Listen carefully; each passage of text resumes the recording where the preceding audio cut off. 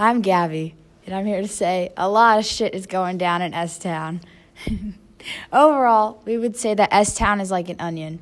Each layer, podcast host Brian Reed uncovers, leads him deeper and deeper into the life that John B. led, and Reed learns more and more secrets about the people and places in the town. In the end, John S-Town leaves the listener with something more than an investigation itch that was scratched. It leaves them with a contemplative mindset, with more questions about life they must answer in their own mind.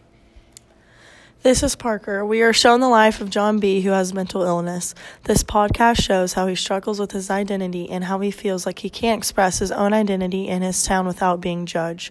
This leads to an unhealthy behaviors and later on suicide. This is Kaylee. And for John, love did not come easy. Love is something to be cherished and real.